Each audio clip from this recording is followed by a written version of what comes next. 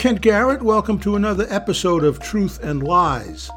On Wednesday, February 1st, during a House committee hearing about COVID-19 spending, Representative Marjorie Taylor Greene from Georgia said the following, quote, "I have to tell you in Illinois that they received $5.1 billion at an elementary school there that used it for equity and diversity.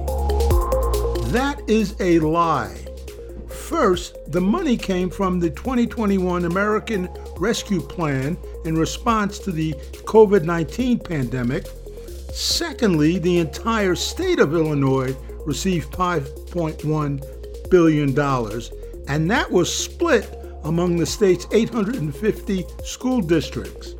And thirdly, the money was not used solely for equity or diversity and was not used for teaching critical race theory.